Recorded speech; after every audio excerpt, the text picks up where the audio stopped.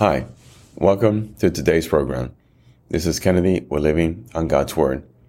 Today, we're going to be reading Acts chapter 8 from the Jesus Bible, NIV edition, review key takeaways, and end our session with a prayer. And Saul approved of their killing him. The church persecuted and scattered. On that day, a great persecution broke out against the church in Jerusalem, and all except the apostles were scattered throughout Judea and Samaria. Godly men buried Stephen and mourned deeply for him. But Saul began to destroy the church. Going from house to house, he dragged off both men and women and put them in prison. Philip in Samaria. Those who had been scattered preached the word wherever they went. Philip went down to a city in Samaria and proclaimed the Messiah there. When the crowds heard Philip and saw the signs he performed, they all paid close attention to what he said. For with shrieks, impure spirits came out of many, and many who were paralyzed or lame were healed. So there was great joy in that city. Simon the sorcerer. Now, for some time, a man named Simon had practiced sorcery in the city and amazed all the people of Samaria. He boasted that he was someone great, and all the people, both high and low, gave him their attention and exclaimed, "This man is rightly called the great power of God." They followed him because he had amazed them for a long time with his sorcery. But when they believed Philip, as he proclaimed the good news of the kingdom of God in the name of Jesus Christ, they were baptized, both men and women. Simon himself believed and was baptized, and he followed Philip everywhere, astonished by the great signs and miracle he saw. When the apostles in Jerusalem heard that Samaria had accepted the word of God, they sent Peter and John to Samaria. When they arrived, they prayed for the new believers there that they might receive the Holy Spirit. Because the Holy Spirit had not yet come on any of them, they had simply been baptized in the name of the Lord Jesus. Then Peter and John placed their hands on them, and they received the Holy Spirit. When Simon saw that the Spirit was given at the laying of the apostles' hands, he offered them money and said, "Give me also this ability, so that everyone on whom I lay my hands may receive the Holy Spirit." Peter answered, "May your money perish with you, because you thought you could buy the gift of God with money.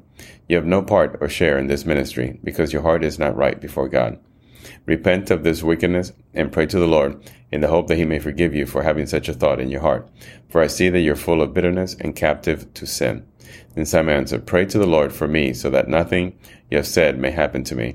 After they had further proclaimed the word of the Lord and testified about Jesus, Peter and John returned to Jerusalem, preaching the gospel in many Samaritan villages. Philip and the Ethiopian. Now an angel of the Lord said to Philip, "Go south to the road, the desert road, that goes down from Jerusalem to Gaza." So he started out, and in his way he met an Ethiopian eunuch, an important official in charge of the treasury of the Kandake, which means Queen of the Ethiopians.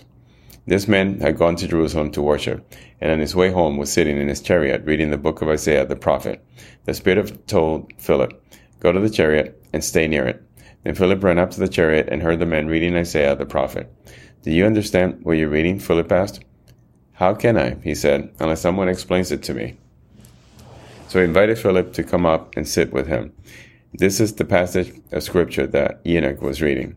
"He was led like a sheep to the slaughter, and as a lamb before its shearer is silent, so he did not open his mouth. In his humiliation he was deprived of justice. Who can speak of his descendants? For his life was taken from the earth." The eunuch asked Philip, "Tell me, please, who is the prophet talking about? Himself or someone else?" Then Philip began with that very passage of scripture and told him the good news about Jesus. As they traveled along the road, they came to some water, and the eunuch said, "Look, here's water. What can stand in the way of my being baptized?" And he gave orders to stop the chariot. Then both Philip and the eunuch went down into the water, and Philip baptized him. When they came up out of the water, the Spirit of the Lord suddenly took Philip away, and the eunuch did not see him again, but went on his way rejoicing. Philip, however, appeared at Azotus and traveled about, preaching the gospel in all the towns until he reached Caesarea. This is the end of Acts chapter 8.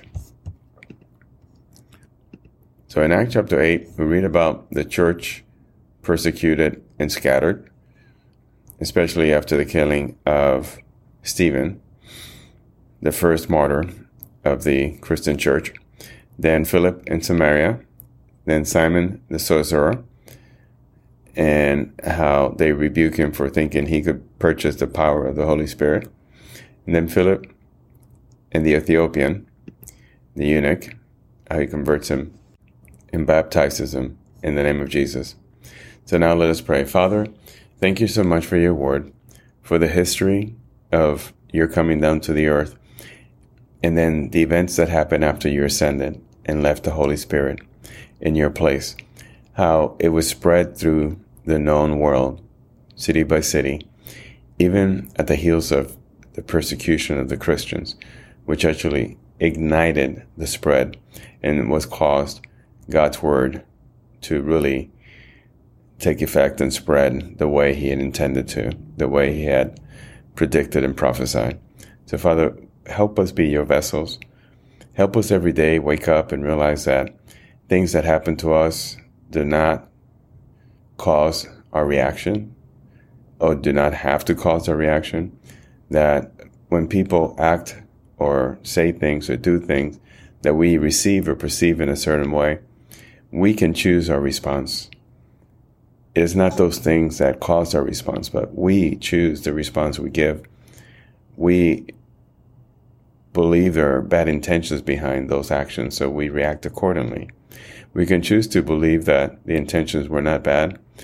Even if they were, we can choose to react with kindness and love and happiness. So Lord, no matter how hard it is, how things make us feel, how we allow them to influence our feelings, we are in control of our feelings. We are in control of our response. We don't have to automatically, through a knee-jerk reaction, provide our response, our most basic instinct response. We can choose the better response. We can choose to put those feelings, to override them, to put them aside, and to respond with love and kindness, to allow the Holy Spirit to respond instead of us. So we have a choice. Do we respond immediately, or do we allow the Holy Spirit to do its work through us? Give us that strength and that clarity. In Jesus we pray. Amen. This concludes today's reading interpretation of Acts chapter 8. We hope that you will join us again tomorrow. God bless you. This is Kennedy, your brother in Christ, always.